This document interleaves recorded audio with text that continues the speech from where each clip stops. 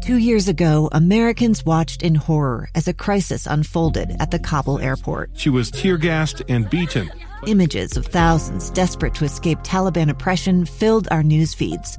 More than 80,000 Afghans made it to America. But the story didn't end there. It was very cold. There was no power, no heat. Who would help our newest neighbors? I'm Andrea Smartin. In Stranger Becomes Neighbor, you'll hear the stories of some remarkable refugees who left their homes and their dreams behind, only to start over from zero. Their only possession was 3 blankets. And you'll meet Americans who stepped up to help them. You want me to come when you deliver your baby. What can one person do in the face of an international disaster decades in the making? That's Stranger Becomes Neighbor. Find us at kslpodcast.com. Follow us on Apple Podcasts or anywhere else you listen. Utah's best athletes count on flexibility, speed, strength. And the Jazz pick up their 22nd assist. So they count on University of Utah Health. Real Salt Lake puts this game away. And so can you. Leading doctors, a world-class environment, award-winning innovation, care to be great. 14 unanswered by the Utes. University of Utah Health, caring for Utah's best and yours. Schedule your appointment now at uofUhealth.org/care to be great. Is unrivaled. Yes! Yes! The teams you live for, the sports you love.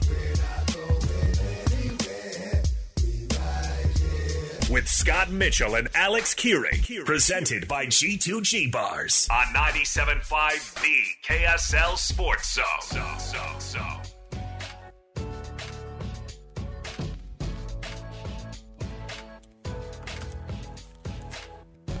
All right, everybody, welcome on in. It's another edition of Unrivaled. Thanks for being with us. Short show today is we've got Jazz coverage starting at 5:30, pregame 5:30. It's always a short Jazz show on here. It's definitely a short show. A short show. 5:30 is going to be your pregame with Jake Scott and Coach Tim Lacombe. And then your tip-off on the Jazz Radio Network at 6:30 against this Dallas Mavericks team down in Dallas. So we'll see what Kyrie Irving and Luka have prepared for this Jazz team, who are going to be shorthanded again. They're going to torch the Jazz. You think? Yeah. All right, fine. Joining us right now on the program, he's joined the program many other times, and we love having him on as a guest. Pete Fiutak from College Football News. Pete, what's going on, man? You guys are selling the Utah Jazz. I am so in now on this game. I am so fired up for this NBA thing that's happening. I wish I cared about the NBA more. When it gets to May, I'm all in. I watch every single second of the playoffs. Until then, it's like, all right, just get me there. See, and I do the same thing for college. I do the same thing for college basketball, where it's just like, I will now dip in right now. That now is what I'm going to be interested in. You're not wrong. And you're not wrong. But with the NBA, we're the home of the Jazz, so we kind of care about it all the time. So there it is. I think it's the ultimate preseason. Yeah, I think everyone has their sport that they go, yeah, just get me to a point. Right. Baseball, you might say the World Series, right. and kind of, but yeah. But we also all have the sport that you go, no, I'm all in all the time on that one. And for me, it's college football. And luckily for Pete, it's the same way. So we're dipping into some spring football already. It's really funny for how much we know spring doesn't matter that much to be like insane talking about it, because BYU started up their spring practices yesterday, and any movement that Keaton Slovis made at quarterback, everybody was just like hovering over him, and so I just get, and plus the Big 12 is on top of BYU as well, as they're starting up in July officially as members. But ask any BYU fan, ever since football season ended, they were in the Big 12. So let's start with the Big 12 first, because Brett Yormark, man, this guy loves to stir the pot. And at the very least, good. Yes, at the very least, the rumors are fun. What on earth is going on with the Big 12 as it pertains to the Pac-12 and the poaching possibilities? Or is this just a bunch of posturing, and you're not going to see a bunch of real crazy movement? Start with this. I know a lot about the sports business world. I just do. I've been all in. I know all the stuff about realignment. I know people who know things and things. I, for the life of me, do not understand how and why the Big 12 has got all the big conference energy here. Like, it shouldn't work. They have no media markets. Like, they have no real schools that anybody wants. And yet they somehow think that they can just go grab a bunch of Pac-12 schools. Think of it this way. When the Big Ten and like now the SEC, when the Big Ten more specifically is going for expansion, they don't just go after, central directional state. They want the University of Maryland. They want the University of Nebraska. They want the State University of New Jersey. So they go after the big giant school in a state. They want to dominate. Who's the dominant force from anywhere in the Big 12 other than Kansas in the state of Kansas, which I'm still stunned has not been plucked by the Big 12, and I'm stunned that the Pac-12 wasn't more proactive to get them earlier. But other than that, the Big 12 is in a weird spot because they're in a position where no one really cares about taking their school, so they have some odd stability there. They have a decent TV package to offer. So in the absence of no stability in the Pac-12, they look great. And now who are the big anchor tenants in the mall for the Big 12? You could argue that BYU and Kansas, those are the two biggest overall athletic department programs in the Big 12. So if they think they can go get Arizona and Utah and Arizona State, which great media markets, they're the big schools in their respective states for the most part, all due respect to BYU, then yeah, go for it, Big 12. But I don't think they kind of have the juice that they think they have. So would a team like Oregon and Washington, because they kind of tend to be bigger brands, does that, for your line of thinking, does that make sense for the Big 12 to expand and get teams like that could then come in and say, hey, we've got more than just stability. We've got something that's more marketable. They could become the bigger dogs in the Big 12. But do you want that, though? I mean, there's an argument both ways. There's the argument that you do want to be the star of a conference. There's something nice about that, and that other programs have left in the past because they weren't. Like Nebraska couldn't get out of the Big 12 fast enough because it was so sick of Texas. And with the way it basically ruled that whole roost in terms of all the deals and the TV deals and everything like that.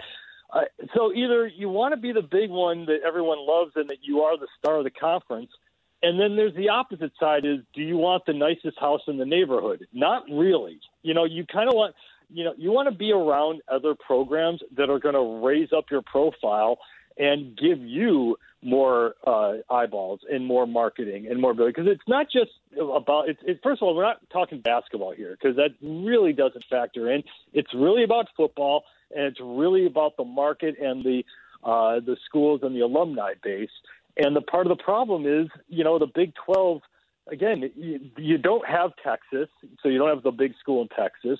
You don't, you don't have Oklahoma, so you don't have the big whatever there is in Oklahoma. So, what else you really got? So if you're in Oregon or Washington, I think academically and in terms of eyeballs, in terms of prestige, you're kind of waiting for that call from the Big Ten. And I've said all along from the start, as soon as the Big Ten got USC and UCLA, if you're the SEC, read the room. You got to get national now. As crazy as it sounds, go after Washington and Oregon. Go after Arizona and Arizona State. Expand your brand because that's what the Big Ten is doing, and that's why it's the dominant conference in the bunch. I'm Dave Cawley, investigative journalist and host of the podcast Cold. In October of 1985, a woman named Cherie Warren left work at a busy Salt Lake City office to meet her estranged husband at a downtown auto dealership. She never made it home. Cherie's car surfaced weeks later in Las Vegas. In the parking lot of a hotel casino. No one knows how it got there. Strange. It was strange. Both Cherie's estranged husband and her boyfriend raised suspicion for investigators. I kind of thought that he might have done something. But no arrests were ever made. In Cold Season 3, we dig into double lives, make new connections in the case, and examine the difficulty raised by reasonable doubt. We want answers just as much as anyone else. They have creeps like that now too, so nothing's changed. That's the new Cold Season 3, The Search for Cherie, now available anywhere you get your podcasts. Pete Fiutak joining us, College Football News. The Pac-12, obviously, when you start talking about, throwing teams in there and what teams would be interesting. We seem to just go, well, this TV market, you're going to need that, so go ahead and invite. Like, what really goes behind these decisions of bringing these teams in? Because it used to be, well, your academics aren't good enough, and it seems like we've sort of thrown that out the window. But we don't know. I don't know what really would make the difference to make the Pac-12 make a big move. Start with this. I am not a doomsayer for the Pac-12 like others are. I don't think it's going to go the way of the Big East. And the part of the problem is there's a big problem here, which is like your biggest, one of your biggest markets is San Francisco, and that's just dead for college football when it comes to Stanford and Cal. So it sounds, now that hasn't stopped the Big Ten before from trying to expand into markets and trying, Rutgers, for example, because it wanted to expand that brand. So there's something about that. But for the Big 12, academically, that's your dream to get like a Stanford and Cal. It doesn't really fit. I'm not going to get in the political side of this. It certainly doesn't fit the political way of most Big 12 schools. But also, if you're Stanford and Cal, you're not going to really want to be associated with those schools academically. It just doesn't fit. So you got to assume that Stanford and Cal are going to hang around. So then what else you got? So I don't think I'm not sold that Arizona State, and Utah are desperate to bolt over to the Big 12. It feels like it's taking a step back. It feels like if you're lobbing onto the Big 12, that means you're not going to the Big 10 or the SEC, and that's where these schools really want to go in. So it would almost be a better deal for them to buy their time, even if it's a kind of a lousier deal or a not as great deal, I should say, to hang around some sort of a Pac-12 world that's all about streaming, which is what everyone does anyway.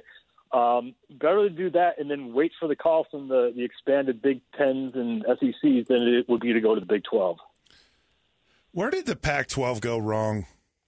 It just felt like this was a conference of champions. This is a conference that's been around for a long time. It's had that long time association with the Big Ten and the Rose Bowl, and then is it the TV deal? Is it? It also feels like ESPN or some of these major sports programming stations kind of have a vendetta out for the Pac-12 because of the Pac-12 network. Where did it all go wrong, and are they trying to kill the Pac-12, or is there a way for the Pac-12 to survive? Yeah, all of it. I don't think the Pac-12 is going to be killed, but you're right. The part of the problem with the TV deal, because the whole Pac-12 After Dark thing's cute, but not for TV ratings. It's not when you've got 2/3 of the country sleeping when you're showcasing it. You always have these great Pac-12 shootouts, and no one's watching them unless you're, in the right time zone. So that was a part of the deal. I think the bigger giant issue here is Pac-12 wasn't proactive when it came to expansion. And I don't know what was holding them all back. I know like you alluded to, there's the academic side of things. There is we don't want to split the pie side. And it is come down to the member schools to have to say yay or nay to these. That's why it took so long for a Houston and a UCF to join up with the Big 12, because you needed Texas and Oklahoma to get out of there, and for these other schools to say, yeah, we'll do this now. So they came really, really close. If you remember 10 years ago, was it? They came really close to getting Oklahoma, which would have been a brilliant deal for Oklahoma in every way, shape, and form. Didn't work out. I don't know why they don't have Kansas. I don't know why they didn't expand their brand further east to get into at least the central time zone, to just move out of the Pacific time zone enough where you can have games that are on when people are awake and watching. So it just all kind of fell apart. And then they just didn't go after the schools to really sort of expand it to make it more attractive for UCLA and USC. And at the end of the day, no matter what they were able to do, if the Big Ten was able to figure out how to do it, USC and UCLA are going to go to the Big Ten because that's the show. That's the biggest conference game in town. So now what do you got in Southern California? Right now, nothing, and you can't just replace it with San Diego State. You got Pepperdine. Yeah, the Wave. Nice. Pretty cool. Great. Yeah. But, Yeah, that's a nice place to go. I was just in San Diego State this last weekend. That's great. Everyone's going to want to go there. You can't replace Giambi and Damon here. You got to figure out a way to moneyball your way back, and it's still not going to equal to USC and UCLA. So I think at some point we were talking about the massive amount in the middle of the summer. I mean, you came on with us on Conference D-Day when everything blew up with UCLA and USC. And that was just wild because the next following weeks we're going to have 40-team super conferences, one over here, one over. Like, we just threw out these insane numbers. But what's what's the reality of what the next 5 years or the next TV deals will bring in terms of how big conferences are going to end up getting? I think it's probably, I say this and watch as we speak, that one of these things is going to blow up. But I would be sort of stunned if you had a lot of big movement right away now. The only movement I would see would be Colorado, the Big 12, maybe just because it makes geographic sense. Arizona, and again, you're talking markets here. Arizona State, I think, is a gem because you've got the Phoenix Tempe market. So I think if anything happens, you might have one or two teams going to the Big 12. I would be shocked if Utah made the jump to the Big 12. I do think the Pac-12 survives and gets some sort of deal where they're able to just sort of stay alive. It's not going to be anything amazing and nothing that's going to blow everything up, but I think they're going to get something in place where everyone's able to say, okay, we can still be a Pac-12. And, think about going forward, too. With the new expanded college football playoff, if you want to be in you want to be in the Pac-12. You can be one of those teams that, go 10-2. You might be, and you're going to be in the college football playoff. So I think going forward, there's a lot of nice parts to this, but they've got to keep expanding. They got to keep doing more. They got to keep finding San Diego State, UNLV. Again, I think take the moonshot. I still say whatever Notre Dame wants. If you can figure that out, go for it. Kansas, I still think would be the brilliant. I mean, they've got to act bigger than they're acting right now. Because, like you said, you start off by saying the Big 12 is acting like it can do anything it wants. They are selling this thing right, and they've got all the juice right now. The Pac-12's got to get a win somewhere and then go from there. Is there anything that could happen with the ACC? Can someone come along and I don't know. I've made this comment before where Phil Knight just throws some of his weight around and he pays the exit fee for some of these schools to come out of the ACC, and you have a coast-to-coast conference with the Pac-12 and the ACC, or some of the schools at least from those conferences. And is there anything that can be done with the ACC, or is this just a pie-in-the-sky kind of dream? Yeah, I'm going to talk like I know what I'm talking about, like lawyerish here. It's not that simple, because if it were, North Carolina is the whale. I mean, that is the school that the Big Ten and the SEC would love to have. They would love everything about tapping into the market down there and getting the Tar Heels. There was talk about it several years ago, but North Carolina wanted Duke as a part of this, and Big Ten didn't really want that. So the problem is they are crushed by their grant of rights deal. So it's not just paying the exit fee; it is paying as far as I get this, if you have to pay the TV rights that you would have been paid up until 2036. Oh. That's a massive chunk of change to get these schools out. And the problem now going forward is you have schools like Florida State that are being like, we can't compete. We are a big-time program, and we're going to get paid half of what the SEC and Big Ten schools are getting paid, and we are stuck, and we can't get out of this for another 12 years or so, 10, 12 years or so.